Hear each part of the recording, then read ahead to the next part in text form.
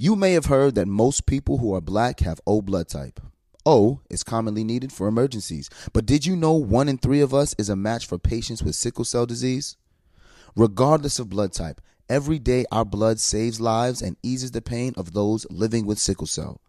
Donate blood at Red Cross to help us save a life. Black excellence is in our blood. Visit redcrossblood.org/ourblood to make an appointment now. This may sound cliche, but in order to know where you're going, you got to know where you've been. Deadass. I feel that. And I mean, to be honest, some days I'll be looking in the mirror and be like, girl, where you really from? Deadass. Hey, I'm Kadeen. And I'm DeVal. And we're the Ellises. You may know us from posting funny videos with our boys. And reading each other publicly as a form of therapy. Wait, I make you need therapy? Most days.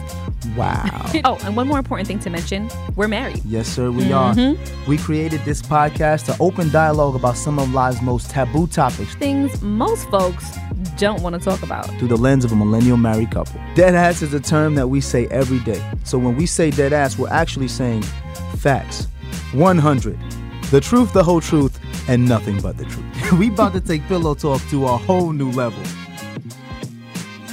Deadass starts right now. So I'm going to take this back to my elementary school days. Shout out Bethlehem Baptist Academy. Yes. Also known as the Trey Whitfield School. Now it is, yes. East New York, but Brooklyn. we knew it as Bethlehem. Bethlehem. Across from Gershwin Park. Shout out Brooklyn. Cozine and Van Sicklen. Was it Stanley and Cozine, I think? Stanley and Cozine. Yeah, Stanley and Cozine. Yep. And Linden Boulevard. Yep. So I used to take the school bus when I was in elementary school. You know, 4, 5, 6 years old. I was a bus kid. And I used to take the school bus from Flatbush to Brownsville or East New York. So you know what that must have been like being on the school bus, right, with a bunch of young kids. And the cheese bus? The cheese bus, yes. And for people who don't know, I grew up in the golden eras of Brooklyn, right? The late 80s, early 90s. Late 80s, early 90s. So literally it was 1989, my first time on the cheese bus. I was 5 years old. Then 1990, 91, 92, right? So getting on this cheese bus, and Bethlehem Baptist Academy was an elementary school that transitioned all the way through junior high school. So you were there from nursery all the way through 8th grade. So there was a huge age difference. Like I was on the bus with kids who were 10 years my senior. And I remember getting on the bus and all of the older kids would kind of like choose which child, like the girls would choose which child was their son, quote unquote. Right. They're like little mother hens. Yeah, they're like little mother hens, you know? Yeah. So they, you know, I was a cute kid and they would just say, oh my God, he's so cute. That's my son. That's my son. And I remember this girl, Keisha, she used to like get me candy and stuff like that. And there was this one kid named Ramel. And another thing people don't understand is that you start to get like, you go through identity issues from elementary school to junior high school as your body's changing and everything's happening. And then you start to figure out who you are in the world through your peers. Your peers kind of tell you who you are. And I remember being on the bus and I think Ramel had a crush on Keisha. So he kept like he was always around her and Keisha was just always paying attention to me. And I guess he was kind of just like, man, kind of jealous in a way. Yeah, and Keisha wasn't giving him no play apparently. Not giving him no play. So he had said to Keisha, like, yo, that can't be your son. It can't be your son. Like, you black. He not even black. And I remember I was 6 years old, and that hit me. Because I'm like, why would he tell me? Why would he say I'm not black? And he was like, yo, look, he mad light skin. He not even black. He mad yellow. He Chinese. He Mexican. So back in the day, like, you know, well, colorism still exists today. But back in the day, when you was on the cheese bus going from Flatbush to Brownsville, you was on the bus with majority brown-skinned kids. So it was like when you was just a light-skinned kid, you know, I used to get picked on. You know, it's always a light-skinned kid, he's a light-skinned kid. So I grew up in a time where you played the dozens and you joked on people and people joked back. And I remember going home and realizing how it was affecting me. And I said to my dad, I said, Dad, am I black? I'm 6, you know, 6, you're still an impressionable kid. And he was like, hell yeah, you black. Why? Like, why are you asking me that? And I was telling him about Ramel and everything that was going on the bus and him saying I'm not black and making fun of me and stuff like that because I was light-skinned. So my father used to tell me jokes to tell back on people, right? So he was just like, yo, you got to always have a joke for everybody when you walk in a room and have a counter joke. So he was like, what does Ramel look like? So I said, I remember he's a brown skinned kid, you know, kind of bigger or whatever. So he said, this is what you tell Ramel. Because my pops was big on letting me handle my own conflicts. Like he wasn't going to get on the bus and press no 14-year-old. He was like, you say to Ramel, Ramel, I am black. So I'm telling me I'm not black. And you would be light skinned too if you took showers. Ooh. Right? So I was practicing the joke. And finally, because my father was all about the delivery. You got to say it at the right time. You can't be stumbling and fumbling and bumbling on this joke. So I practiced it all day. So I went back and I told my father a joke. He said, cool, I'm going to give you a follow-up joke, right? So I said, boom, now I have 2 jokes going into the bus. So the next day I go into the bus and, you know, Keisha's there goes my son, And of course, Ramel comes over. Yo, that's not your son. He not black. He not even black. And I said, shut up, Ramel. Because I was sick, so my voice was that high. I said, shut up, Ramel. Stop telling me I'm not black. You would be light-skinned too if you took showers. So since I was 6, it was like cute to everybody, right? Like, oh, they was like, oh, he got you, Ramel. We got you, Ramel. So Ramel was like, ha, funny. But what he didn't know was I had the follow-up joke. You hit him with the 1 and the 2. And the 1 and the 2. So then after that, everybody was laughing. I said, and while you at it, get a bra for them titties. Because he was heavy set. Oh, and he had little man boobs at 14. Oh, so everybody was like, oh. So at that point, I was like, yeah, you know what I'm saying? Like I won that battle. You sure did. But you know how it affected me? For a long time, especially through high school, I always wondered, like, why am I so light-skinned? You know, and it did affect me because for a long time, from 6 to 7, I was like, damn, am I really black? Because I just don't look like all the other black people that was on the bus. Right. And even though it was all jokes and it was fine, I was able to get through it. I kind of wanted to know, like, why am I light-skinned? You know, if I'm black and we're all black, and when you look at history of all the, you know, prominent black people back in the day, they were brown skinned. And it made me wonder why I look like that. And as a child, you want your parents to give you the history of who you are. Absolutely. And if they can't give you the history, baby, you gonna search for it now. Facts. Right? We searching. Facts. We on a mission, y'all. Pull up in that monster automobile gangster with a bad bitch that came from Sri Lanka. Yeah, I'm in that Tonka color of Willy Wonka. You could be the king, but watch the queen conquer. First things first, I'll eat your brain. Then I'ma start rocking gold teeth and fangs. Cause that's what a motherfucking monster do. Hairdresser from Milan, that's a monster do. Monster Giuseppe Hill and the monster shoe. Young Money is the roster and the monster crew. And I'm pull up in the face with the money bank. When I ain't face, the money ain't. All right. You did all right. Ooh, I have to control my breathing. My favorite part was coming up. I'm all up in the bank with the funny face. And I ain't fake. I ain't noticed because your money ain't. Wait, let me get this right. Yeah, go. So let me get this straight. Wait, I'm the rookie. And my features in the show. 10 times you pay. 50K for a verse. No album out. Got my money so tall that my body's got a climate. Hotter than the Middle East climate. 20 Mataranda to wine it. Nikki. Oh man, she killed that. She smashed that freaking verse, y'all. She killed that. Smashed it. So yeah, I hope y'all were able to sing along. Nikki was good for that. That voice, that like breathing control that you had to have on that. That's why it's a gift. That's why it's a gift. And performing that. Yes, performing that is crazy. So shout out to Nicki Minaj, Trinigal. Yes. All right. So yeah, we're gonna take a quick break. Let me catch my breath so I can actually finish the podcast and actually talk to y'all. All right, so let's get back into story time and how you were having somewhat of an identity crisis. Yeah, I was having a 10th life identity crisis because it wasn't a midlife.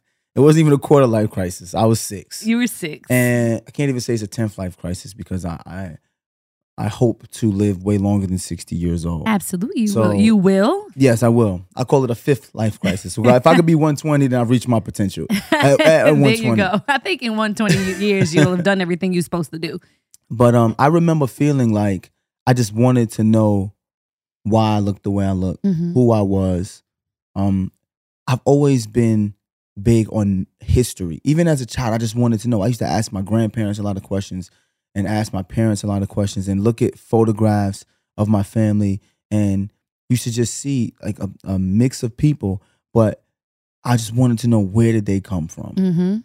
You know? No, that's I can totally relate to that because growing up too, I was also kind of you know, teased in a sense, I guess. Not bullied per se, but just teased. You know, kids will always kind of pick out something that they want to just kind of get on you about. And for me, it was like having really hairy arms and legs.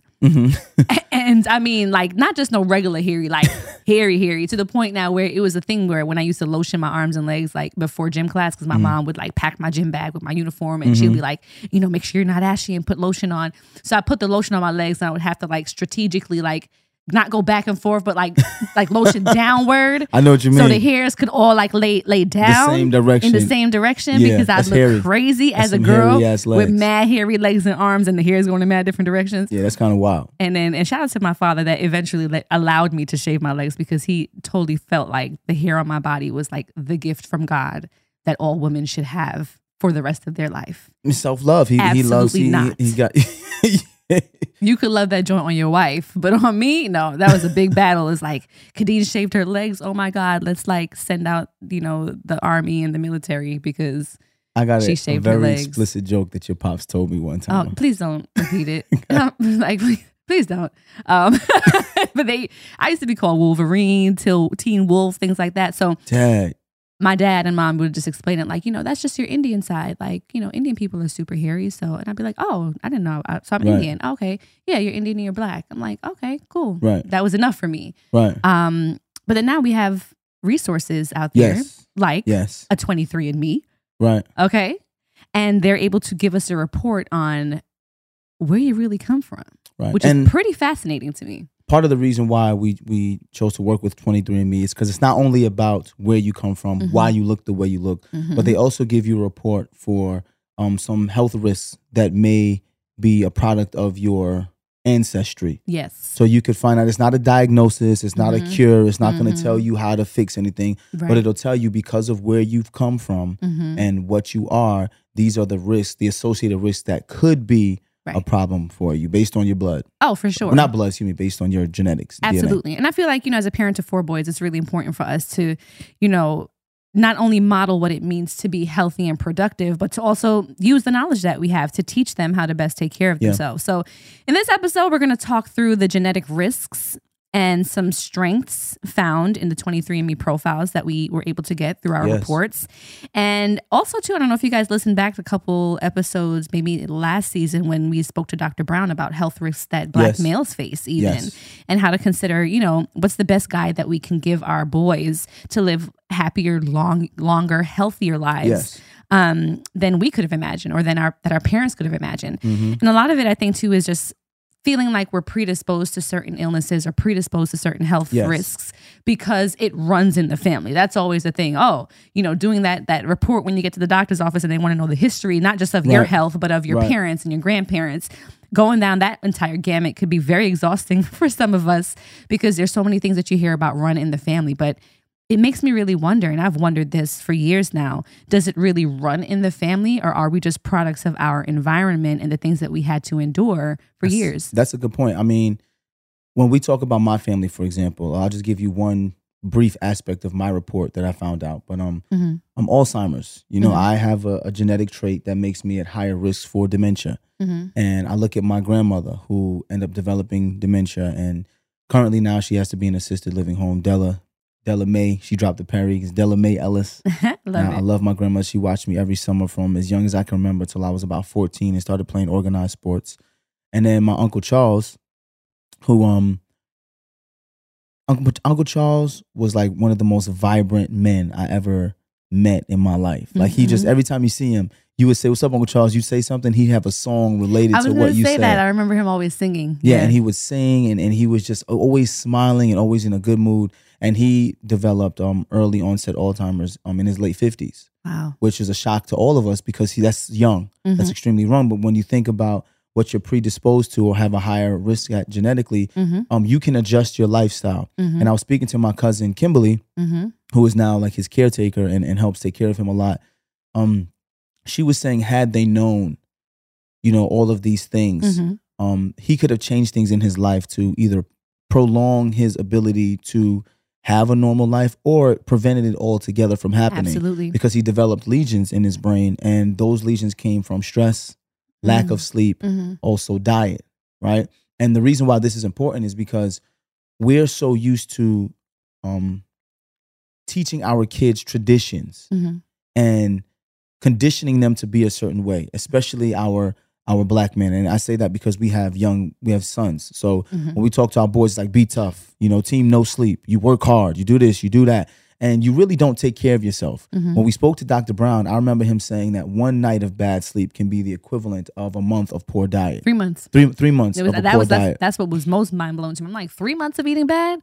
Which is crazy because think about how many people, for example, my Uncle Charles worked 2 and 3 jobs, because he was consistently trying to make ends meet. And he was trying to not only help his family, but he helped so many other people. He was a deacon in a church, shout out Salem Missionary Baptist Church. When he had any extra time, he was also doing his deacon duties. He was also a Boy Scout leader. So he was always investing his time in his community and trying to take care of his family, and he really didn't take care of himself. And the reason why that is important is because you and I talk about using this opportunity as young parents with young kids to teach our kids how to take care of themselves from young, not only in getting enough sleep, but also what you eat. And mental health is important. Physical health is important. And the best way to go about creating a plan for both is knowing where you come from. Like I said in my soundbite, you can't know where you're going unless you know where you've been. You know what? Something you said was pretty interesting, and it triggered in me the idea when you said that our parents' generation, for example, like Uncle Charles' generation, they worked so hard, even Nana, so hard to ensure that their children were okay and their children's children, because you and I were both pretty much raised by parents, but grandparents as well. Absolutely. Which is even more special that we have the opportunity to have our parents around for our children now.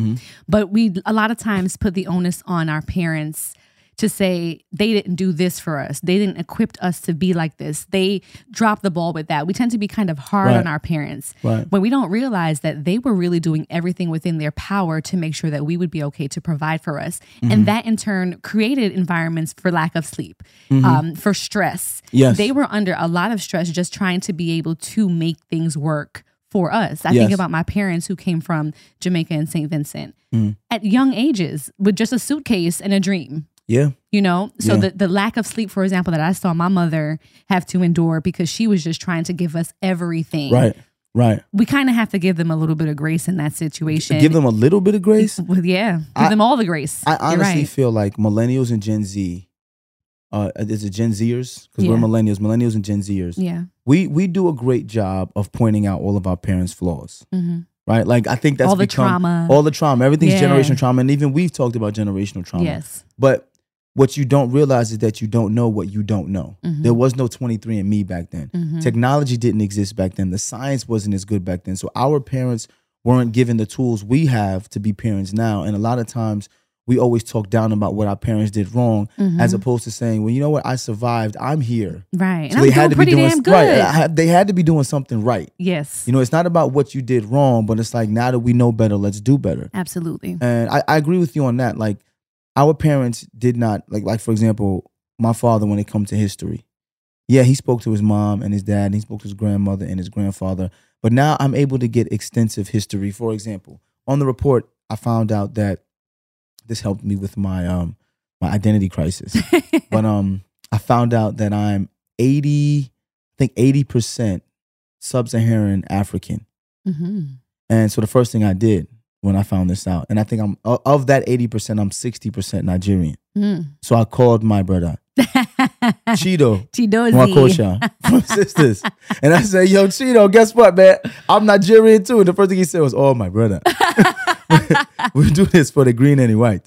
But it was like to find out that I'm 80% sub-Saharan African, plus knowing my family's history, right? Then I found out I'm 17% or 18% European, and I think 2% or less than 2% indigenous.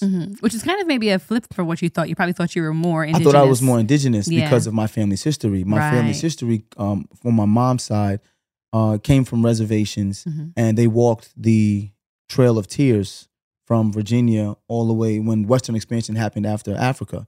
So we found out going back and doing history. Me and my sister started to put things together, and we did the 23andMe, but we also just spoke to a lot of people in the family to find out who was who. And because of our complexion, we thought that we were more indigenous than African, and we found out that we're more African and more white, which means our ancestors were part of the enslaved people that walked the Trail of Tears as a part of the cargo that the indigenous people received when they were forced to move out of the reservations in Virginia. Wow. So, you know, it helps you That's not only rich history. So it also helps you find out not who you are, but exactly the place you played in that social structure Yes. that walked. So yes, we walked the Trail of Tears, but my family walked the Trail of Tears as enslaved people. They didn't walk the Trail of Tears as indigenous people Right. that, you know, that went out west. So, and went down south. But that also made me feel super proud, right? And this is a different take than other people take on slavery, but this is the take I take on it, right? If my family was able, as enslaved people, to exist and walk thousands of miles and survive and be able to create a family structure that is able to create my grandparents and then my parents and then me, those had to be some strong people. That is a fact. And that has to be something you have to be proud of. When, You know I mean, what I'm saying? Exactly. When you say there's something that you can't do, it's just like, bro, Right. my people were equipped to do this Absolutely. from years ago. Absolutely. Absolutely. But it also explains my complexion, right? Why do I look fairer skinned? Because I'm closer to 20% European and 80% African. Right. And I thought I was more fairer skinned because I was more indigenous because my family walked the Trail of Tears. Now, excuse me. My sister went as far back as to research names associated with my family. And what we found out was we thought the Jacksons, which is funny because my son's name is Jackson. Right. But we thought the Jacksons were the indigenous people who took the land, took the name, and continued to grow westward with that name Jackson. But after doing research, we found out that Jackson was the name given to the enslaved people when they were distributed to the indigenous people. So Very we really found out interesting. the details that were Yeah. associated with our family and was able to say, so this is where we stood in that time. Right. So That is so interesting. Well, listen, y'all.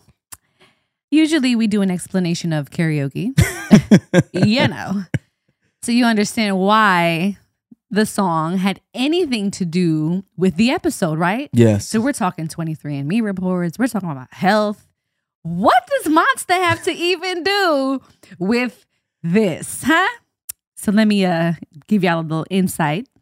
So after teaming up with 23andMe, and we were able to not only pinpoint the location of our ancestry, but we're able to see all this genetics and stuff. The location was interesting for me because, like I said earlier, I was just always told, you know, you're Jamaican and Indian, you're Black and Indian. You look at my mom and dad, she's a Black woman, he looks like he could be Indian. Great. So I guess we weren't too far off because according to my report, let me pull it up. Drum roll, please. That's my drum roll, y'all. Because if I clap, Trouble is gonna be mad. Right. She always tell me don't clap in the mic, so I'm not. So this is gonna be my drum roll. Ready? So it says that I am 50.7% Central and South Asian, Okay. which could be Indian. However, it is split between Southern Indian and Sri Lankan and Northern Indian and Pakistani. So I'm with a bad bitch that came from Sri Lanka. Y'all, that's me. Yo, Nikki was talking about me, y'all. Ends episode. Oh, Bye. no. Bye. Because there was another part too. It tells you where your family, more than likely during the slave trade, landed. Oh, absolutely. Yes, So let me give so- y'all the rest of the tea first about who I am. Allow me to reintroduce y'all to me. So that's Southern and Northern Indian and Sri Lankan and Pakistani. So that's the region. And then I am 41.7% Sub-Saharan African, particularly West African, with majority of that being Ghanaian, Liberian, or Sierra Leonean. Yep, Sierra Leone. Sierra Leonean. So isn't that pretty cool? Yes. My old manager at Mac, she's from Sierra Leone, so I want to call her up and be like, girl. And we Bafo too, sisters. man. Shout out to Bafo. Oh, He's yeah, shout out Ghanaian. to Bafo. Yeah. He's also Ghanaian. So, 41% or 41.7%. And then the remainder, which is another 7%, is European. So, that's actually a very small percentage of Right. British and Irish as the Okay. majority under the European scope for me. So, now that y'all know who I really am. It was pretty interesting for me to see. So just going under the umbrella of saying, oh, hey, I'm Indian. Not quite. I mean, Right. it gives me a little bit more specific. And then, like you said, the great thing about this 23andMe report is that it also gives you the region that your family was most likely dropped off at. Right. And it during the was transatlantic slave trade. Very, very accurate. It told me Jamaica, particularly Clarendon. Part of me was like, have y'all been like peeking through my window? Have y'all been going through my stuff? You know, people get skeptical about these things. I'm Right, like, listen, 'cause when y'all, they- if you have an iPhone, they have all y'all joint already anyway, so it don't even matter. That is true. That is true. But yeah, so it made me think like, oh wow, you know, they're very specific about where we ended up. They put Jamaica down, St. Vincent and the Grenadines, which is where my dad is from.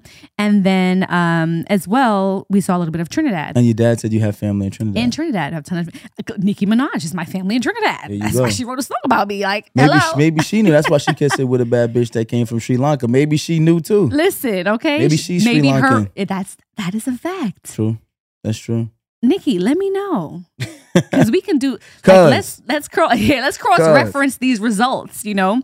But it's very interesting too, because when I think about it, there's so many different, like for example, in St. Vincent alone, if you go to the island, there are a ton of different people in St. Vincent. It's Absolutely. not just people who are from, as we know now, South Asia, Right. but there are blacks, there are whites there. Same is to be said for Jamaica. Jamaica has a lot of Asian people, not just Indian Asian, but also Asian as in maybe Yeah. from China. Yeah.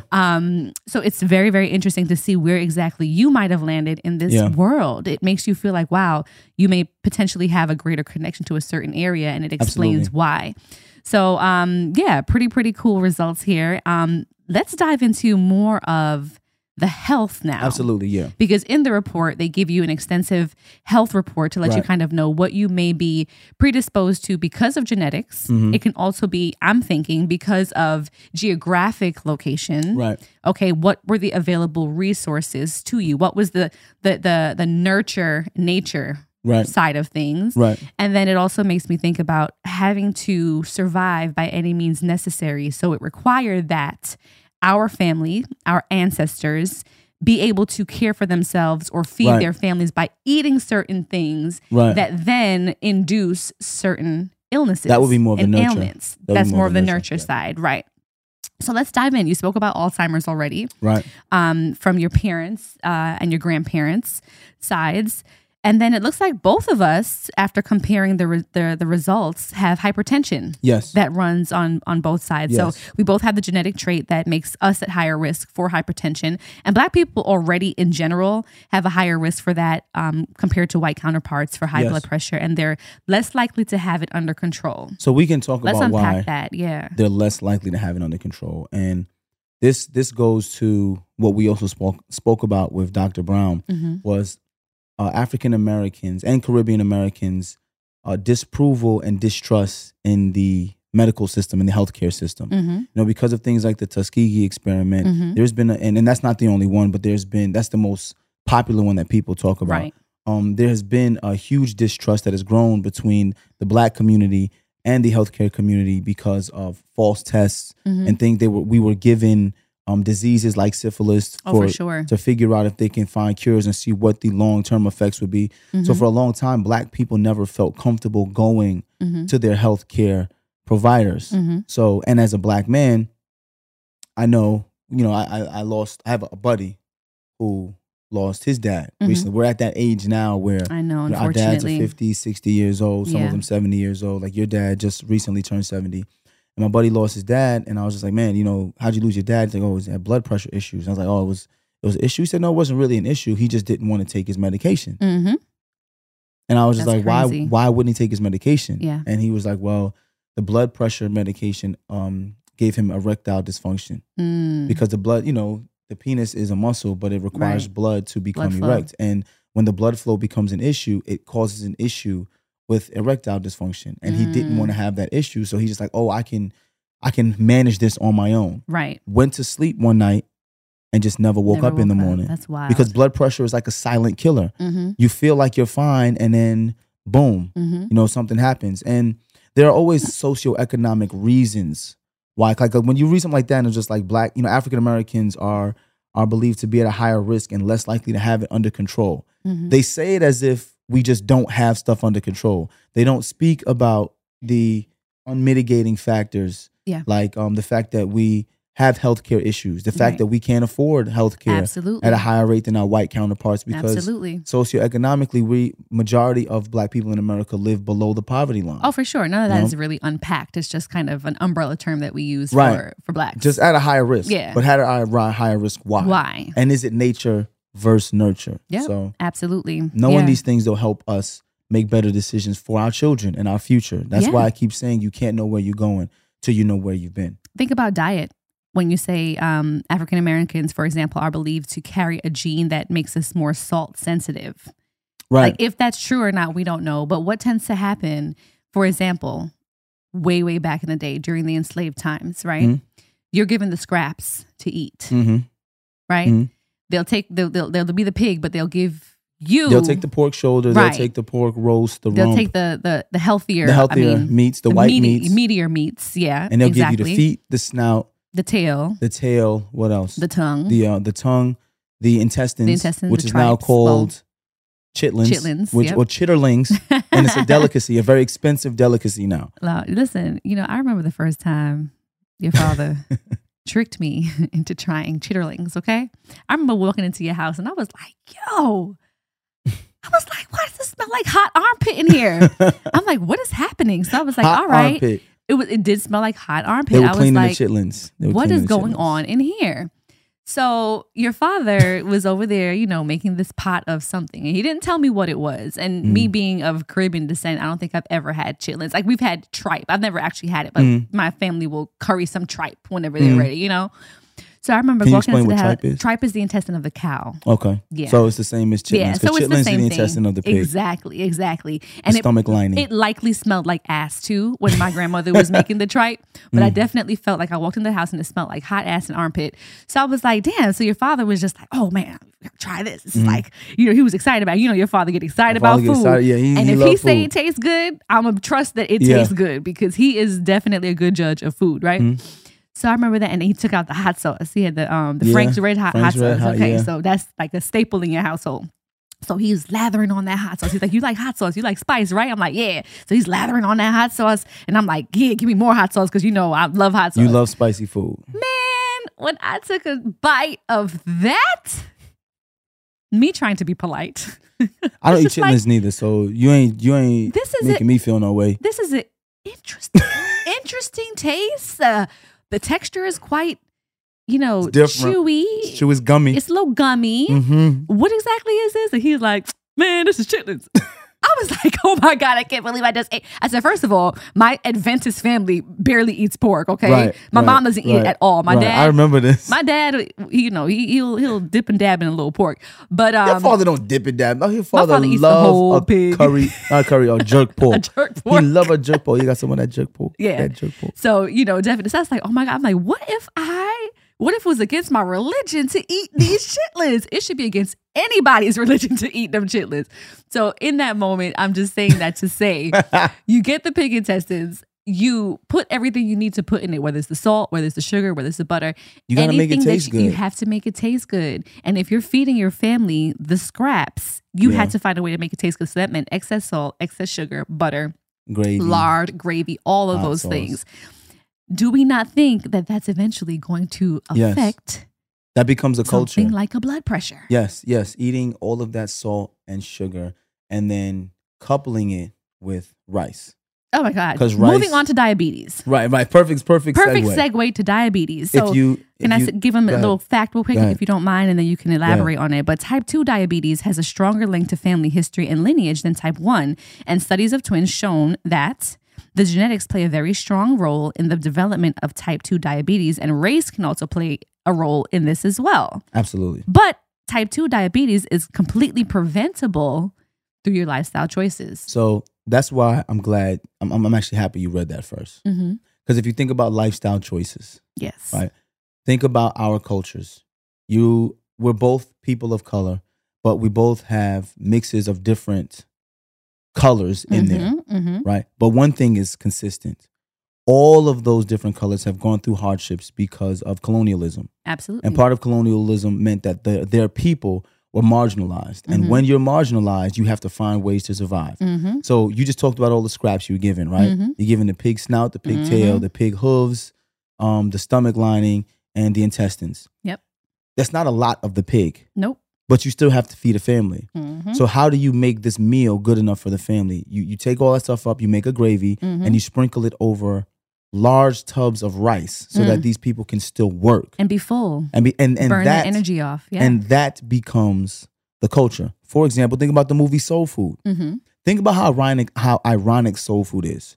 Every Sunday, this family got together to fix this food that was filled with saturated fats and sugars and butters and oils and salts and starch. Big Mama, who was the epicenter of the family, ends up dying from diabetes caused by eating this food. Yep. And you know how they celebrated her death? Getting together to eat more food. Yeah. Because that's the culture, Yeah. right? So when you say African Americans and race or Caribbean Americans are more susceptible to type 2 diabetes because of culture, that's true. Yes. Because we make lifestyle choices based on tradition. Absolutely. And if tradition means that you're slowly killing yourself, some of us are not aware enough to realize that that's exactly what we're existing in. We're existing in a tradition that's slowly killing us. And that segues us to talking into children and how using this 23andMe report helped us make greater lifestyle choices Absolutely. for our sons. For example, tell them the story about the porridge Oh, yeah. in the Right, mornings. right. So I actually have 2 stories related to like diabetes, if you want to say it could be a segue to it. The porridge porridge is something that is very big in a Caribbean household. You can make different types of porridge. There's plantain porridge, there's cornmeal porridge, there's hominy corn porridge. And that's something that my grandmother gave us as babies. My mom and her siblings had that as they were growing up. And it's a staple. You go to any Caribbean restaurant, you're going to definitely find cornmeal porridge or some sort of porridge as a breakfast item. Yes. But when you really dissect what it is, it's corn, which is a starch. Okay, which I learned later on in life. I always thought corn was a vegetable and it was my favorite. It ain't a vegetable, it's a starch. So you're having corn that's dried up and milled. And then you proceed to boil it in water with milk. And then you have, your cinnamon, your nutmeg, things to make it taste good. And then you have to add the sugar. Of course. And you're not just adding no regular sugar. It's the condensed milk, right? You have to say it like that. The condensed milk, right? Milk. The condensed milk or condensed milk. And that is just even more so. All that turns into thick sugar. It's just all sugar. It's literally all sugar between the condensed milk and the corn. You're eating sugar for breakfast. Every day. And I remember as a kid smelling it in the air when my mom would be making it, and I would start to instantly like cry because I hated porridge. It was a texture thing for me as a kid. You just didn't like the porridge. Yeah. But when it came to my children, even my grandmother, bless her heart, love her. She comes and stays with us, pre-COVID, like every holiday season. And she was just recently here with us for a month. And she was like, wait, you don't start the baby pan cornmeal porridge yet? And I was kind of like, well, yeah, grandma, I just, I'm going to just give it to him in moderation because I just don't want, because even when I gave it to the kids growing up, like I never put too much sugar in it. Right. But it really is just a filler. Yeah. So when I said to her, grandma, nowadays we don't really give too much porridge and cereal and all that in the milk. So, her and my mom look at each other and they, yeah. Oh no, young people, them, you like to reinvent the wheel. Like after you raise pan cornmeal porridge, or you mean. And I'm just like, well, grandma, it's just a filler now. So why not give the baby like actual like protein or like vegetables for breakfast versus just giving filler stuff? And she said, and that's why the baby no sleep at night. You must put little porridge in him buckle and then we'll drink it and sleep. We're not tired. Look pan you. Look pan the val. We're not tired. And I'm like, I know, grandma, I know we're tired, but we're just not going to give him like a filler just to make him sleep longer. You know what I'm saying? So that, and then think about this. You go to your favorite Caribbean restaurant, right? Look forward to going home so we can go Yard Style or any other restaurant that we enjoy to Shout eat. out Yard Style. Yeah, Golden Crust. Flatlands between 105th and 104th. Please go support like Yard Style in Brooklyn, yo. Facts. That's how people's over there. Yes, son. They make the best oxtail. The best oxtail and some really good stew chicken and the chicken soup slap. Yes. But anyway, when you go there, my only gripe with them and any restaurant that's of Caribbean flavor, you're going to ask for a large oxtail, for example. What kind of rice? Rice and peas. Well, first, before you even get there, you have to ask, do you have oxtail? Because you're liable to order it and them say what? We not have that, right? So if them have it, you order your rice and peas and your oxtail. And you literally get rice and peas with a side of oxtail and maybe either a steamed veg or a salad, right? And then you'd be pissed because you just paid almost $30 for a large oxtail. And there's about 4 pieces in it. But mad rice. There's 2 things. Number one, it's not just the business structure. When your mom makes my plate, or when she used to make my plate, she used to pound my plate up with rice too. That's just and then what put we like were a small known piece of chicken. to And I do. used to be like, yo, this is not gonna work for me. It's not. That's It's just the not. culture. It's just rice. You put mad rice on it. But what happened though? The rice slapped, right? Because we're not just making any regular old rice. It's rice with the coconut milk. Coconut milk, yeah. You know, you put a piece of scallion in it. You put some thyme. You put some seasoning. You Yeah. put some peas. And that in itself is a meal. Like, Yeah. I've had moments where I'm like, just give me the rice and peas with some gravy and I'm good to Yeah. go. Yeah. You know, extra gravy upon the rice. So all of that essentially turns into sugar. It's a starch. And that is in turn why I feel like a lot of people of Caribbean descent have sugar, as we call have the it. sugar. Same thing down south. Yeah, we have Same sugar. thing down south. And that's why you have diabetes because of that. And that's just a thing that we've learned over the years. If it's not going to be rice and peas, it's ground provision. You eat your dashin, you eat your yam, you eat those things. Right. Those are all starch-rooted Right. items. And they know? all convert to sugar. Yeah. And that's what Kadeen and I talk about, nature versus nurture. That's more of nurture. Now, the next thing I want to talk about is a little bit more nature. Sickle cell. Kadeen has the sickle cell trait. So we necessarily didn't need the 23andMe report to tell us this. Yes. But the reason why we bring this up is because in the 23andMe report, you'll find out about that because of your genetics. And it was interesting enough for us because when Kadeen got pregnant with Jackson, she was running through the full gamut of everything she needed Oh, yeah. to prepare for the pregnancy. And that's when we found out that Kadeen has the sickle cell trait. Yes. So then they asked me immediately, Deval, do you have the sickle cell trait? And I had never asked my entire life. At this point, I'm about to be 27 years old. I'd never asked my physician if I had the sickle cell trait. Or your mom. Or 'Cause my I don't mom. think it was even a thing, like to hear even, like of course you hear of the disease, sickle cell anemia. Right. But I never even heard of the trait or Well, potentially carrying My it prior mom to knew. that. My mom knew because the minute I asked, she said, no, you don't have the trait. And I said, and I guess, now when I think about it, the reason why she never told me I had the trait is because since I didn't have the trait, Right. I It didn't was have nothing to anything to report. worry about. Yeah. It was But nothing if to I report. did have the trait, I would have had to say to you, I have the trait. Because if I have the sickle cell trait and Kadeen has the sickle cell trait, it's more than likely that one of our children or all of our children could be born with sickle cell anemia. Full blown, right? Full blown. And it's important for you to know these, I don't want to call them health risks, but these genetic traits, because when you're dating someone, you will want to know, hey, if we decide to have children, our children could be born with an immune deficiency because we both have the trait. Absolutely. And we found out that 3 of our 4 boys have the trait. Right, Jackson is so- the only one Right. who doesn't have the trait, but Right. Cairo, Kaz, and Dakota all have the sickle They cell all have trait. the sickle cell trait. Exactly. So that's something we have to make sure Yeah. that they know. When you think Also, about it, go ahead. when you think about it too, when you are pregnant, it's like your body goes under this mini stress test. So they want to test everything. So anything Right. that potentially may show up in your life or in your history is going Right. to show up while you're pregnant. So in that, I was able to find out I had the sickle cell trait. And it was a thing where I even called my brother and my sister and was like, hey, y'all, I had the trait. Turns out my mom had it as well, or has it as well too. So she's the one who passed it on to me.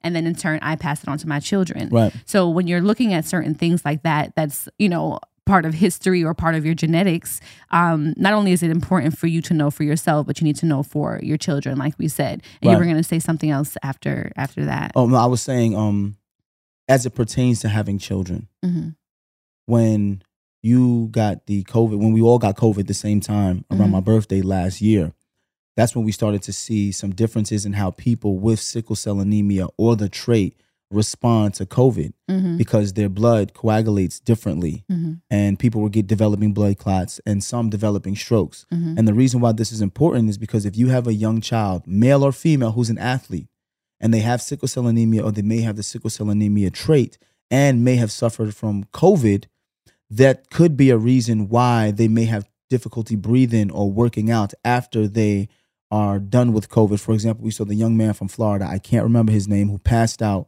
I think it was 2 weeks after being done with COVID. He went through COVID protocols. Everything was good. And this was in 2020. He went out on his senior year, first game, was walking out in the court after a timeout and just passed out. Yep.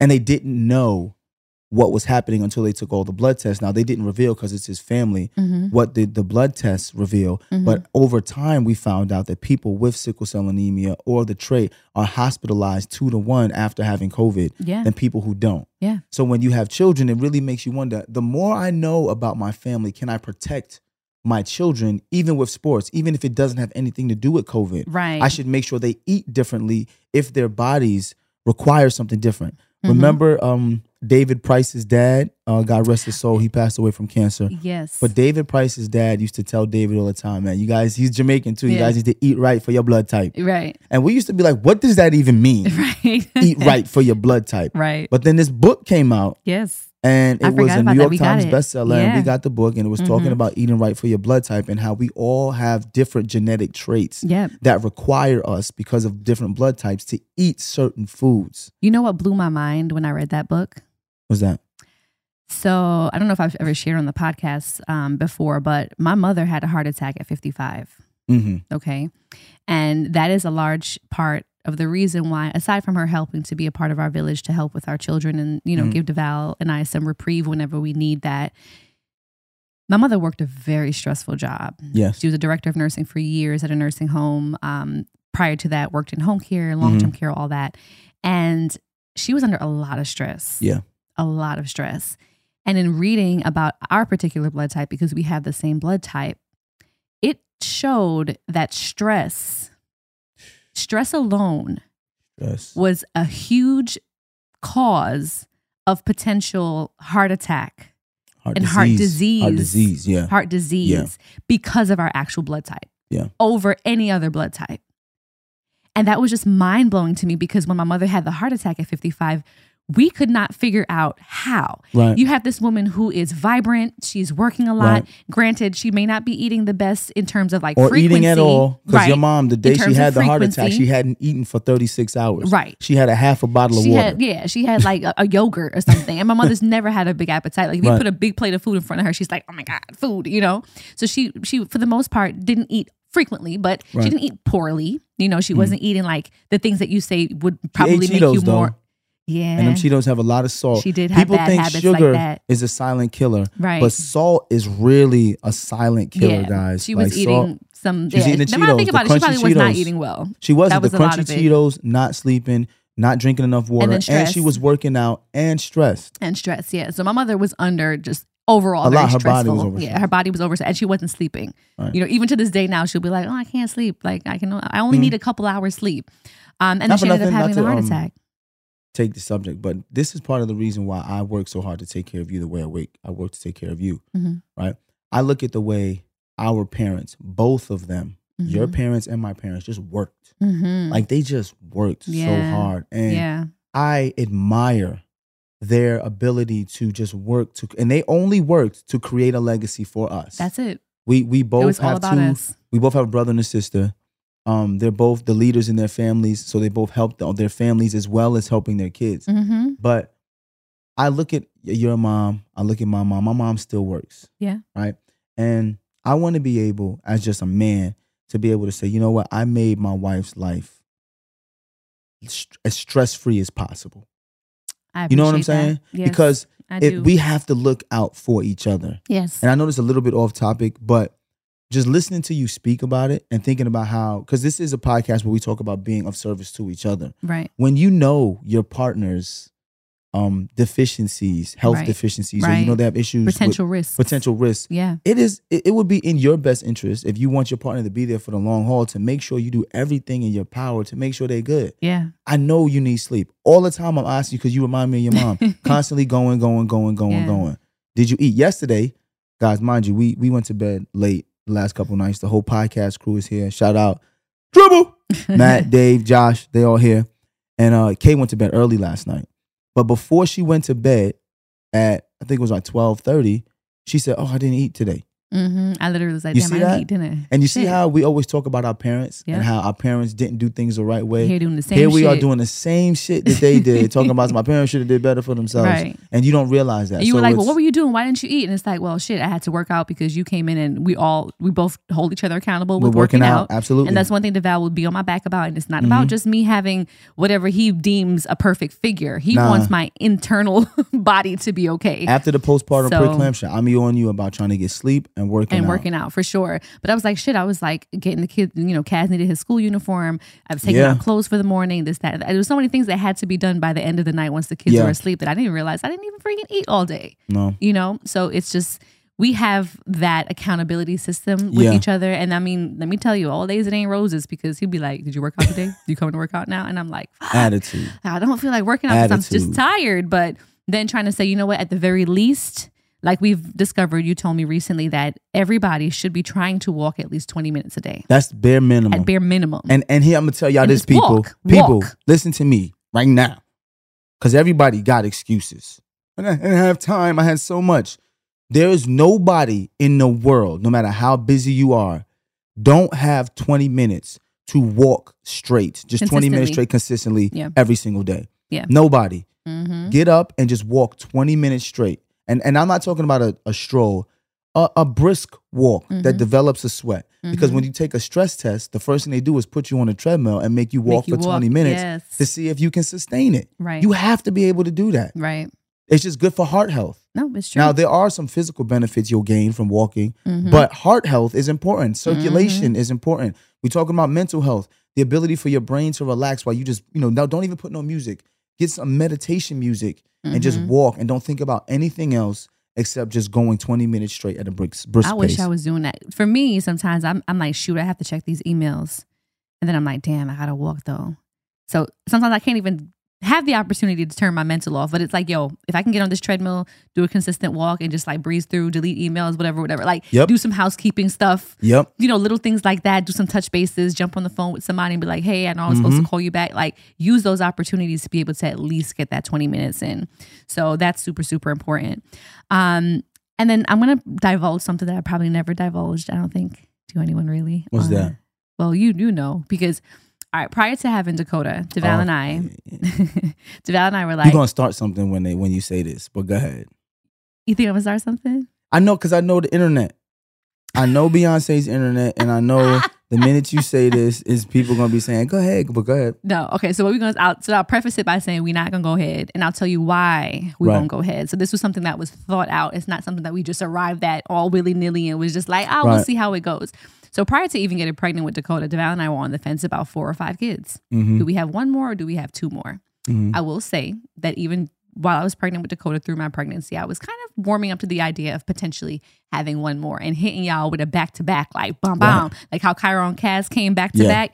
I was like, you know what? If this is going to be the end, I might as well have this 4th baby, who's Dakota, and then just do it 1 more time and get it over with. And it didn't matter all to the us. 440. And it didn't matter to us if it was a boy or a girl. No. Because we had this conversation before, and it was just like, if we have 4 and we have 4 boys, if we try for the 5th and we have 5 boys, we have a full basketball team. That's a fact. But if we have 4 and a girl, then we finally got our girl. So from the very beginning when we were deciding this, it was never about a certain sex or gender. It was just about having 4 or 5 kids. Right. Because I felt like we were in a space where initially I was like, man, I only want like 2 or 3 kids, because I was thinking about our circumstance. We were in Brooklyn. We were still busting our ass day in and day out. And we still bust our ass to this day. Absolutely. But on a different level. And we had the space here. So in my bliss, being here in our new home and being pregnant with our 4th child, I'm like, well, we do have extra room. So if we did have a 5th child, no problem. 5 is my favorite number. Yep. So people don't know that. December 5th. Yes. I was like, do we do the even thing or do we do the odd thing? So I was warming up to the idea of it. I will admit that. Yeah. The thing that put the kibosh in it for me, and it's one of those things where you pray for a sign. Yeah. You pray for some direction. You're like, God, if this is for me, let me know. If it ain't for me, remove it from my life. After having Coda at home, pristine pregnancy, pristine labor, and also talking about the way blood coagulates. Yes. They had me on blood thinner. So like a baby, I should say not blood thinner, but a baby aspirin every day of my pregnancy with Coda, because they were concerned potentially about that being an issue for me because of the protein spike and all that. Spiked after COVID. After having COVID, because I had COVID at the very beginning before I even knew I was pregnant with Coda. Right. In retrospect now, I'm like, wow, I was about 5 weeks pregnant and I had COVID and I was pregnant with Coda. So that was alarming in itself for me. But pristine pregnancy, pristine home birth, had Coda, 9 days later ends up with skyrocketing blood pressure, insane headache that would not go away, swelling in my hands and my feet. Had to go to the emergency room immediately because my midwife was concerned. And when I got there, was met with a triage nurse who tried to maintain her cool, but I can also see the concern in her face when she told me that I would have to be admitted immediately because my Yes. blood pressure at that point was like 198 over like 99. Yeah, it was ridiculous. Ridiculous. And I'm like your normal like 120 over 60, 70 kind of person. She came into me and she said, hey, Mr. Ellis, we have your wife. We're going to admit her now. I said, is everything okay? And she said, we're going to admit her now. Right now. We have to get her started on magnesium. We have to get that blood pressure down. It's a good thing you brought her in. Mm-hmm. And I said, is she going to be okay? And she was just like, it's a good thing that you brought her in. And I was just like, man, is my wife going to be okay? She said, your wife could have went to sleep and not woke up. Mm-hmm. And she said, this happens more often than not to people. Mm-hmm. They feel like they have a headache. Something's not right. And they think I'm not sleeping. And then he said, you know how many people come in here and they were seconds away from having an aneurysm or having a stroke or going into some sort of cardiac arrest because something didn't feel right and they were just going to sleep it off. Mm-hmm. And that reminds me of your mom. Mm-hmm. Your mom left the gym that day, Yes. said she didn't feel well, Yep. and said, I'm just going to go upstairs. And take a nap. And your brother said, Mom, let me check your vitals, Mm-hmm. and said, this don't feel right. We go into the hospital. Yep. Imagine if your brother and if Takia or I didn't take you or your mom to the hospital. It's crazy how God works because my see brother how- wasn't even supposed to be home that day. But you see how like And he was home. close that is to home. Like you see how we could have been talking about your mom not being here, and we could have talking about you not being here. And these are just regular days. Right. It was nothing catastrophic that happened. Right. It was just a regular day that we Right. made a choice to go to the Mhm. hospital. And you know why we didn't go that day was because DeVal had to leave for the Soul Train Awards and Cherie Mhm. was here doing his fitting and I had the Yep. baby and I was just like, man, my head doesn't Yep. feel right. But to me, in that moment, I was like, I want to make sure you're good. Like Mhm. we're always wanting to make sure everybody else is good. Yep. And then in turn, not taking care of ourselves. So in getting to the hospital and realizing that, wow, I was diagnosed with postpartum preeclampsia, Mhm. which normally you hear about preeclampsia while pregnant. So Right. that's having high blood pressure issues Right. during the pregnancy. Never had any sign of that. Right. So what I learned is, like I said earlier, when your body is under this mini stress test as a pregnant woman, Mhm. it kind of gives you a little bit of inclination or little triggers to let you know, hey, having high blood pressure while pregnant means that there's a very great possibility that you'll have blood pressure, hypertension issues in the future. In the future, yeah. And that's something that I don't even want to speak over my life Mhm. because y'all can have y'all little triggers and y'all little, pregnancy signs, but I'm not going to speak hypertension over my life. However, I do know that it runs in my family. Right. So Right. whatever I can do now Right. to help to prevent that, whatever lifestyle changes I need to prevent now. I mean, when DeVal and I sometimes meal prep now that I'm trying to get myself back in shape after the baby and just try to be healthier and live healthier, we'll cook meal prep stuff and Yeah. we'll eat that and then we'll go maybe to a restaurant or eat, out somewhere else. Yeah. And we'll be like, damn, wasn't that food really salty? Yeah. We're like, damn, that was really sweet. So it's almost as if your palate It changes begins your palate. to change. Changes Yeah. your palate. Your palate changes and it shifts. Sometimes your body requires a detox. But let's To kind of let's start talk over. about that though. If you can change your palate as an adult, you can curate a palate for a child. Absolutely. For example, our children eat sugar-free ices. Mm-hmm. They don't taste any different to them because they're not even used to just eating the regular. We grew up on the Italian ices with mad sugar. I still eat them. Mm-hmm. Same. But what we're trying to do with all this information is curate a lifestyle for our children where they can live healthier and not have to worry about those extended pre-existing conditions because we didn't add to it with our traditional family things. Mm-hmm. And it's not that we're trying to take these things away from our kids because we're still going to explain to them who they are and why we do things a certain way, but it's Sure. just making choices. Yep. Make sure you guys are active all the time. Make sure Right. you eat things the right way. Right. Don't put, because our kids, And in moderation. yes, everything has to be done in Yeah. moderation. Yeah. So Because what's gonna happen is y'all not gonna tell me I'm not gonna eat these candy yams on Thanksgiving. facts. Okay. Facts. What you're not gonna tell me is y'all gonna take that, pork what is it? The turkey neck or whatever out of the I'm gonna have collard I'm gonna have greens. turkey neck and pork in my collard We greens. gonna have the heavy cream and the mac and cheese. Absolutely. That's what we're You gonna gonna do have for the brown sugar in holidays. them But we're not collard eating that greens. every day. Right. So I Right. say we're not doing it every day. But Lifestyle. I will. It's just lifestyle choices. Thanksgiving, I'll be eating it for a couple days after because that's gonna get soaked in really, really, really nicely. So yeah, there's ways to even just detox the body and kind of start over and kind of Yeah. refresh. I think that's needed every now and again Yeah. too.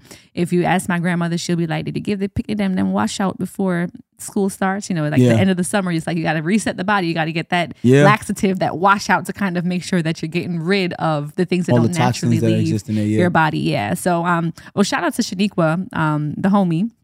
On Instagram, she's High Frequency Tea, and I did her Dabitas detox when I first moved here, and yeah, that was an interesting detox because it tasted like all hell, but I felt amazingly light after that. Like she would The be a things good that are good person for you to chat with. don't always taste good. That's true. That's just what it is. That's how I knew it was. That's how vegetables are. That's how I knew it was the real deal. Yeah. When you drink something that tastes nasty, yeah. So we should have her on here to talk about some natural ways to then, in turn, take care of the body versus having to potentially maybe get on medication later. You know, starting that before, being proactive versus reactive.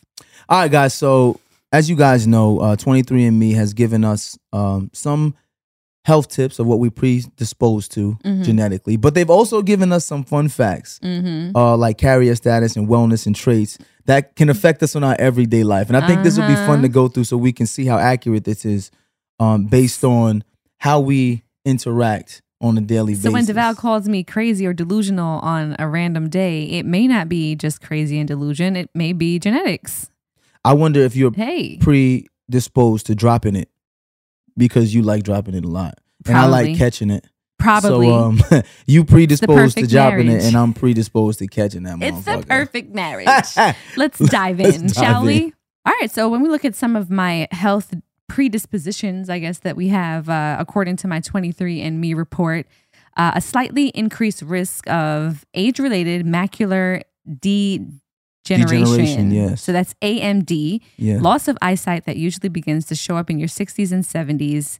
Smoking highly increases this risk. OMG. Am I have to put down the hookah? I don't know, hookah mommy. Damn, ain't nobody trying to lose this eyesight, baby. I want to see you. Right. I know. I want to see you well into my hundreds. I think you'll be all right. I think you'll be all right, though.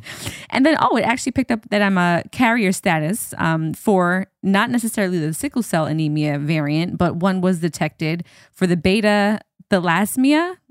Lord, y'all gonna give me all these big words to talk about. But I thought it said mesothelioma. You know, we always see them commercials on TV. Who got mesothelioma? Like, what? No, does anybody know what mesothelioma is? Can anybody who's actually had that write in for a listener letter? Because we see it all the time, and I've just yet to meet somebody who's had that. So yeah, but pretty much it's a genetic disorder characterized by anemia and fatigue, as well as bone deformities and organ problems. Yikes! So a person must have two variants in the HBB gene in order to have this condition. So let's hope I don't got none of that. Well, no, the reason why that's good though is because now you know if the kids have it and they're dating someone who has the same variants or similar variant or two variants, then they're more likely to have that. So it's important to know. Oh, it's definitely important to know.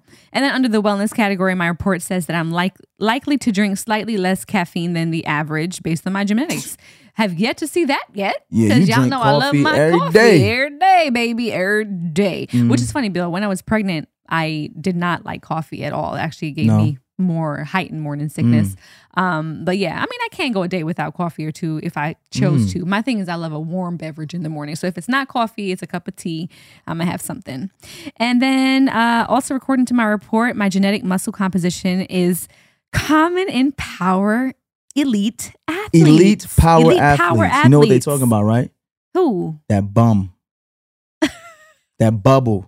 That's where the power comes from. But the hamstrings? Yes. The whole glute, hamstring, posterior chain You're area? You're shaped like a track athlete, volleyball athlete. You get that from your mother. I love that. She was playing netball in Jamaica, running track. That's a fact. And then you got that, the glutes. Okay, that's all genetic, baby. Yes. There you go. Make sure you thank my mother today, all right? I thank her every day. I thank her every day. All right. And I'm more likely to be a deep sleeper. Absolutely. Facts. On the rare occasion that I can actually get into a deep sleep, I'm going to sleep deep. Rare occasion, though. Rare occasion. And then lastly, traits. Oh, okay. Okay. So for my wellness, it says that my body composition is common in elite power athletes. Makes sense because I've been an elite power athlete my whole life, playing football. That's amazing. Playing basketball. You and I together making little power elite athletes. That's why you look at Jackson, Cairo, Kaz, and Dakota. They're going to be out here running all over everybody. Absolutely. It says I'm less likely to be a deep sleeper. That makes sense. It does. Yes, because I to be honest, I don't think my eyes ever close. I feel like I'll be sleeping like this the whole night.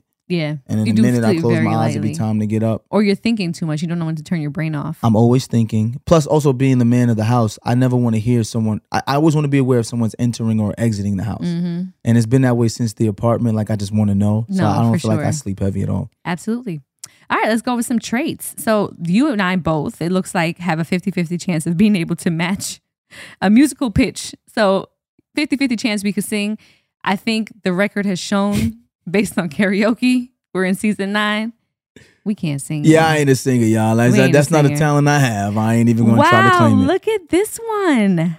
Mm-hmm. This is actually so spot on. Slightly higher odds of disliking cilantro. Oh, wow. Guys, I hate Wow. cilantro. Cilantro can go somewhere and die. Like, literally. Like, Well- I have no use for it. Nah, son, I look. could barely eat Mexican food because of cilantro. Hold on. According to the report, you are not likely to have early hair loss. Cap.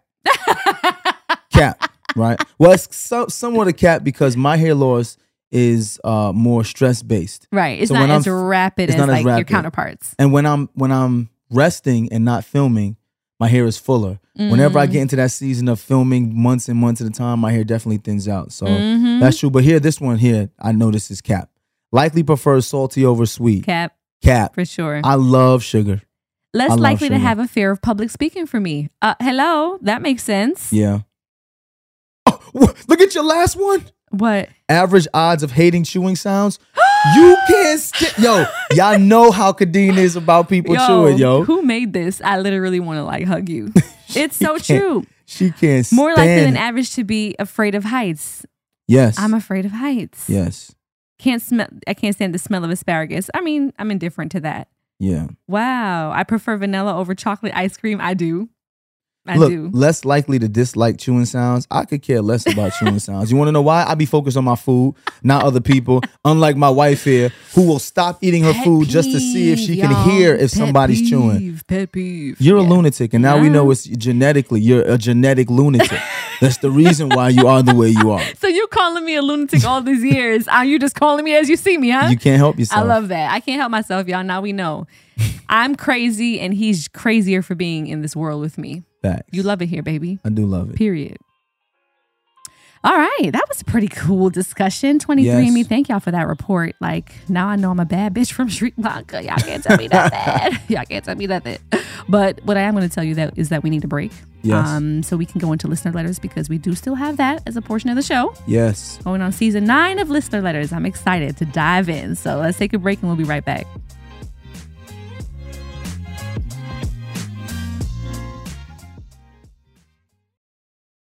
Hey, what's good, y'all? I think it's important for you to understand why black representation in media is important. It's important because the media represents how people view us. And it's important that they understand that black people are not a monolithic people. That is a fact. And the next generation of influential Black voices can be found on NPR's new collection, Black Stories, Black Truth. Black Stories, Black Truths is a celebration of blackness from NPR.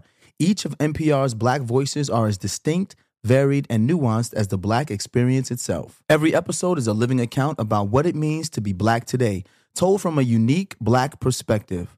From Bobby Shmurda to The Wire, Michelle Obama to reparations, there's no limit to the range of black stories, black truths. Black perspectives haven't always been centered in the telling of America's story.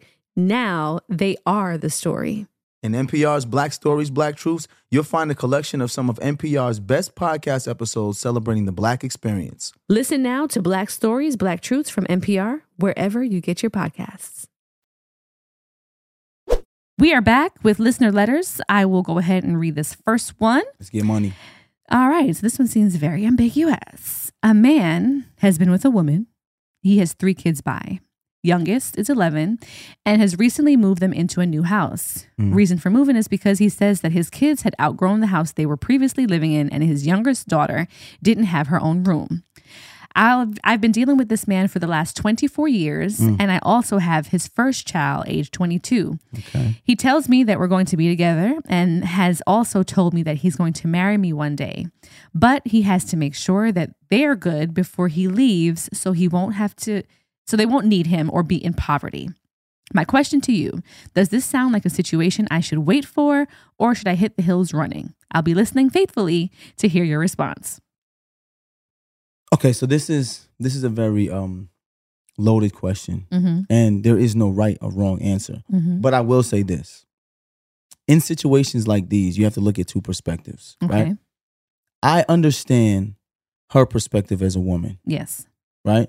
Mm-hmm. It says that they've been together for 24 years, Mm-hmm. which means even if they were together from 15, they're still 39, Mm-hmm. right? Which means that's time. Time is of the essence. Yes. They have children together. The first and the third child are both theirs. The one in the middle is not hers. Okay. So we don't know if there was a break there or not. Mm-hmm. But she says, she's like, yo, he bought a house. We all live in together, but she wants to get married. She wants the title, Mm-hmm. right? I understand where she's coming from because as a woman in society, when you live with a guy for a long time and you're not married, people look down on you. Yes. They don't look down on him. Yes. You know what I'm saying? They're just like, oh, she's sticking around and playing house and he doesn't have to commit to her. So I understand where she's coming from. So the title means a lot to her. Mm-hmm. Similar to when we got married, you were like, I'm not going to be your live-in girlfriend. Right. And I was just like, okay, I want to get married, but I'm not ready to get married yet. Mm-hmm. This is where I talk about where I understand his perspective, right? Mm-hmm. When Khadeen and I were getting married, and I'm just going to use us as an example because a lot of women have agreed with you in this terms and a lot of men have agreed with me. Mm-hmm. When we were getting married, Khadeen's focus was on the wedding. My focus was on the marriage. Am I lying or no? No, that's accurate. Because you wanted to have the perfect wedding. That's something you dreamed about. I wanted to have the perfect marriage, in part because I felt like the pressure would be on me. Mm-hmm. The same way if you're living together with me for years and we're not married, everyone looks at you. If we go into a financial hardship and we're married, everyone's going to look at me. That's a fact. So as a man, it's a little bit more difficult to make that decision to say, I want to ask this woman to be my wife, but I'm not in the place financially where I want to be so that I can take care of everything if something happens. Mm-hmm. I know what that feels like as a man, Mhm. but I also have empathy enough to understand what a woman feels like when she feels like she's being dragged along. The way these two can come to an amicable decision is by constantly having communication. She probably doesn't feel comfortable being honest with him in real time, and he probably don't feel comfortable being honest with her in real time. It's almost like I don't know exactly how to say Mm-hmm. what it is I want to say, but if they learn how to communicate and express what they need in order to move forward, they'll be able to do it collectively. And I think that's what the problem is. Because even her asking the questions, do I wait Right. or do I run for the hills? It's like, what are you waiting for? Right. Be open and say what you need. You were open and said what you needed. And at the time, I felt like it was pressure. Mhm. But I was open and said how I felt. Yep. But it was pressure. And I told you what I needed. Mhm. Where I failed in that moment was my dad always told me when it comes to finances, you take the stress off of your wife. That's your responsibility. I know it may seem old school, but my father said, when you ask a woman to be your wife, it is your fiduciary responsibility to take care of her and the children that you asked her to have for you. Mm-hmm. So for me, I felt a different level of responsibility being a man because I felt like it's my responsibility to take care of all of y'all. Whereas you probably felt like we can do this together. Absolutely. We never had that conversation of Right. where my mindset was in getting married. All I said was I wasn't ready in the moment. Right. And when you hear I'm not ready, you think, what, you're not ready to get married? Right. And I'm like, no, it's not that I'm not ready to get married. I just don't think I'm financially prepared to go through the entire marriage right now. And I want Well, to you know, get that too, together first. the expectation for me was never for you to take care of me, Exactly. which I think ultimately was where we kind of like differed on opinion. Yes. You, according to like your dad, which shout out to Scoop again for being like a stand-up dude to say, hey bro, like you need to be able to take care of your family. Where I'm just like, bro, you and I together can do anything. Like Right. I was excited just about the vigor you had for life and I had the same vigor. So it's Right. like we can do this together. Like Right. I'm not depending on you. But I know as a man, you have your own particular set of, you know, I guess your checklist of things where we're Yeah. checking off certain things like I want to be married by this time or have children Yes. by this time. You have your checklist of I want to be able to Absolutely. do this. I want to be able to pay off my house. I want to be able to get my Absolutely. wife this. Absolutely. So I completely understand it. And I also understand that when things go wrong, people generally, when you're looking at a married couple, tend to blame the husband if they're Yes, having absolutely. issues. You know, I know Absolutely. a particular situation where that's exactly what happened. The wife was just at fault for not working and taking care of her end of So the neither things. one of them were working. And he wasn't. So neither of them were working. And it's just like, y'all, you're in this situation and it's not just him and it's not just her. but everyone was saying, blamed him. Blame him.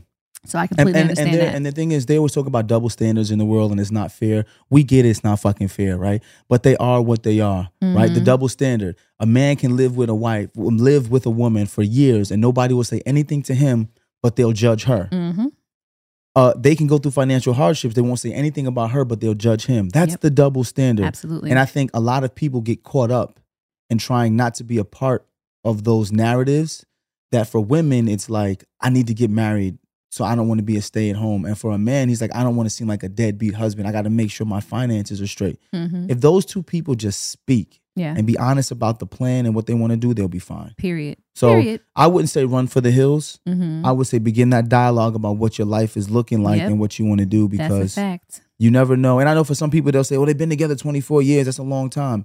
Listen, there's no age that you can look at someone and count their pockets and say they're prepared for life. Yeah. Because I know people older than me who still need help financially and still need hope emotionally and just still need help. So it's difficult for you to look at someone and say, oh, they 40 years old, he should have had his life together. There's plenty of people our age who don't have their life together. There's plenty of people older than us who don't. Facts. So we have to also stop doing that to people and tell them they should have their life together by their mid-20s. Right. Or they've a failure. You know, things take time for different people. Absolutely. So good luck, sis. Thank you for being a faithful listener. Yes. And I hope you got your answer. All right. On to number 2. What are your thoughts on supporting your partner as they build a business but you aren't married? Wow, this is actually a perfect second question. Yeah. By support, I mean doing the admin side or groundwork for free. Should this be reserved for married couples since there is more security in marriage? Girl, there ain't security in nothing. Okay, period. First and foremost. That is true. Or I should say girl or guy. I don't know who wrote in was it a man or a woman? Yeah. There ain't no security in nothing. So just feeling like, oh, because I'm married now there's security. Absolutely not, because things fall apart. Okay. I guess is there more at stake in terms of like how things will be divided if you're married and then you end up divorcing, and like what does that business look like and what does the revenue look like, how it's going to be split? That's different. But I supported DeVal for free. Absolutely. When he had just a dream. Absolutely. And I worked as your administrative assistant when you were starting, for example, your prototype business with the kids and training. I would work in the office. We were engaged, but we weren't married. Right. We were engaged at the time. You worked in the office. You took emails, and at that payments. time, it was just an idea for DeVal, like, I want to be able to do this. And I'm like, all right, cool. I was always down for the cause, even from day one when DeVal told me about all his hopes and dreams. I'm like, awesome. How are we going to make this happen? And but I think that's the question though. It's like, I'm asking you personally because I want to know too, like, because I know what my answer is to this question for you, but I want to hear yours. Okay.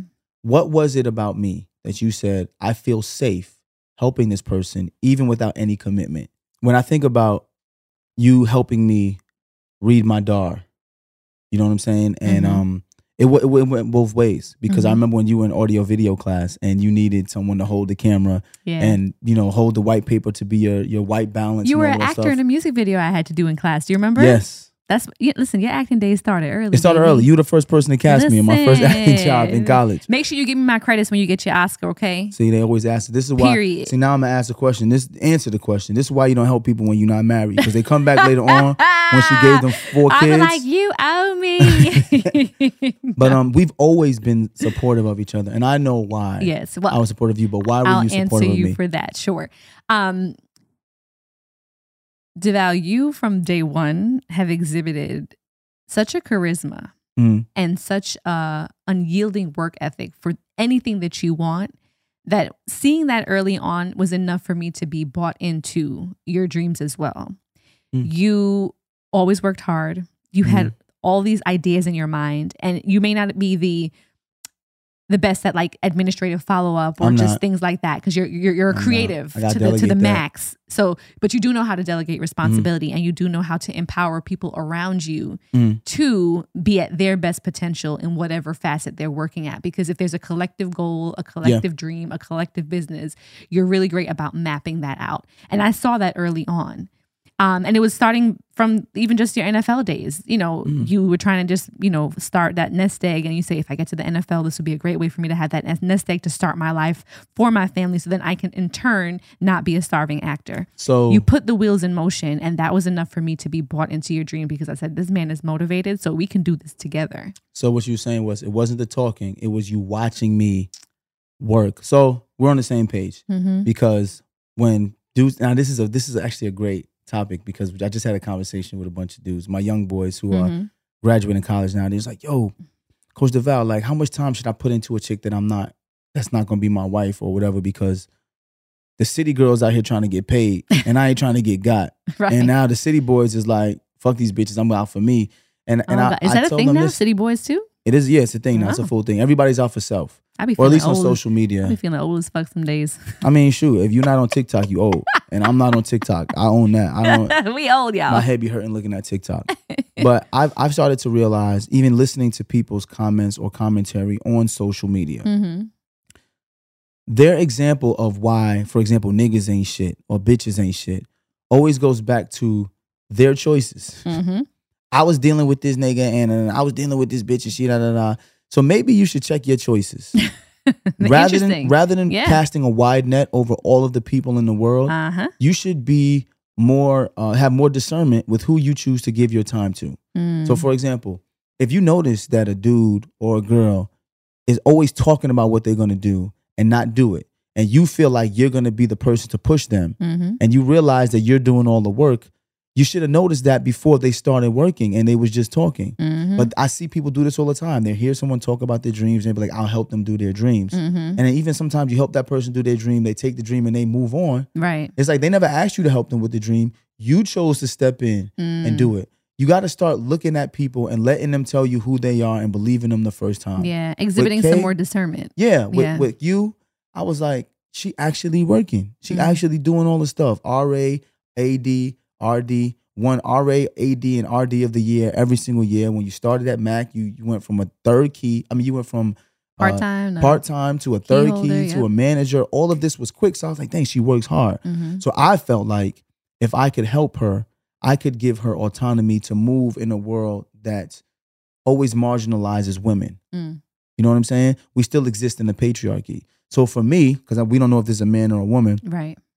I look at my girl at the time, because you weren't my wife, my girl, and I was just like, I want her to be able to feel comfortable making moves and knowing somebody got her. Yes.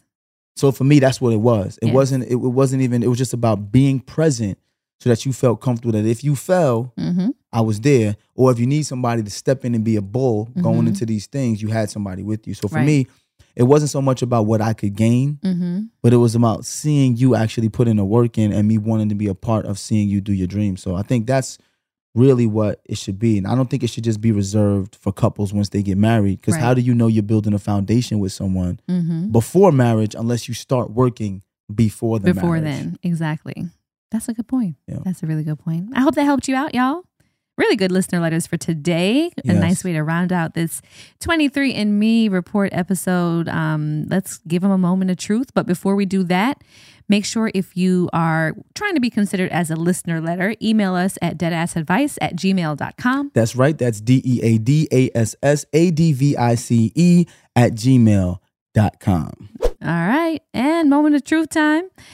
I guess my moment of truth is actually what my initial karaoke song was I was going to do going into this, until I found out I was a bad bitch from Sri Lanka, and I changed it. But thinking about Diana Ross and Mahogany, do you know where you're going to? Do you know the things that life is showing you? Do you know? Do you know?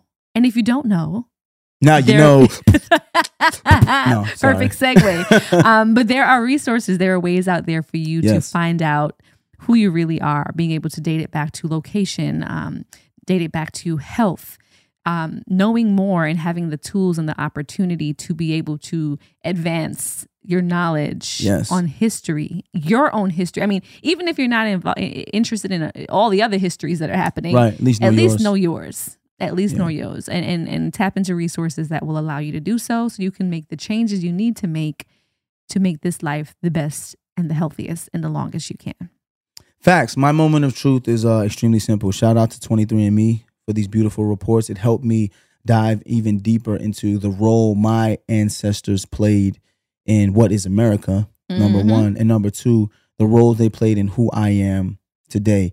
Both physically, knowing why I look the way I look. Mentally, why I have the type of fortitude I have. But also emotionally, why I feel so strongly about the things I feel about that go on in the world. But also helping me figure out how I'm going to create a plan to have my children exist in a space that's more beneficial for them health-wise, physically, mentally, and emotionally, by understanding what's nature versus nurture and using what I can nurture to make the nature less prominent. Ooh, that was a word Deep. at the You end see there. that? Deep. That was a word. Little fine ass. Look at you sitting over there. Stop playing. All right, y'all. Let's I'll outro take this. that so wig way. off. I'll take that wig off right now. Listen, okay, this hat's holding this wig together today, baby, because one thing we are is tired. Be sure to follow us on social media, y'all, if you have not been already. We have the podcast page, which is pretty straightforward, Dead Ass the Podcast. And then, of course, you can give me a little follow, if you ain't yet. Kadeen I Am is my handle on all the social media. That's right. And I am DeVal on all the social media. And if you're listening on Apple Podcasts, be sure to rate, review, and subscribe. Dead Ass, y'all. Season 9. Dead Ass is a production of iHeartMedia Podcast Network and is produced by Denora Pena and Tribble. Follow the podcast on social media at Dead Ass the Podcast and never miss a thing.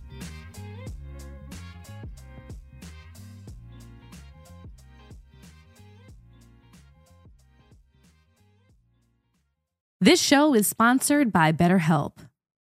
It's a simple truth. No matter who you are, mental health challenges can affect you, and how you manage them can make all the difference. That's why everyone should have access to mental health support that meets them where they are and helps them get through. BetterHelp provides online therapy on your schedule. It's flexible, simple to use, and more affordable than in-person therapy. Connect with a licensed therapist selected just for you. Learn more at BetterHelp.com. That's better, HELP.com.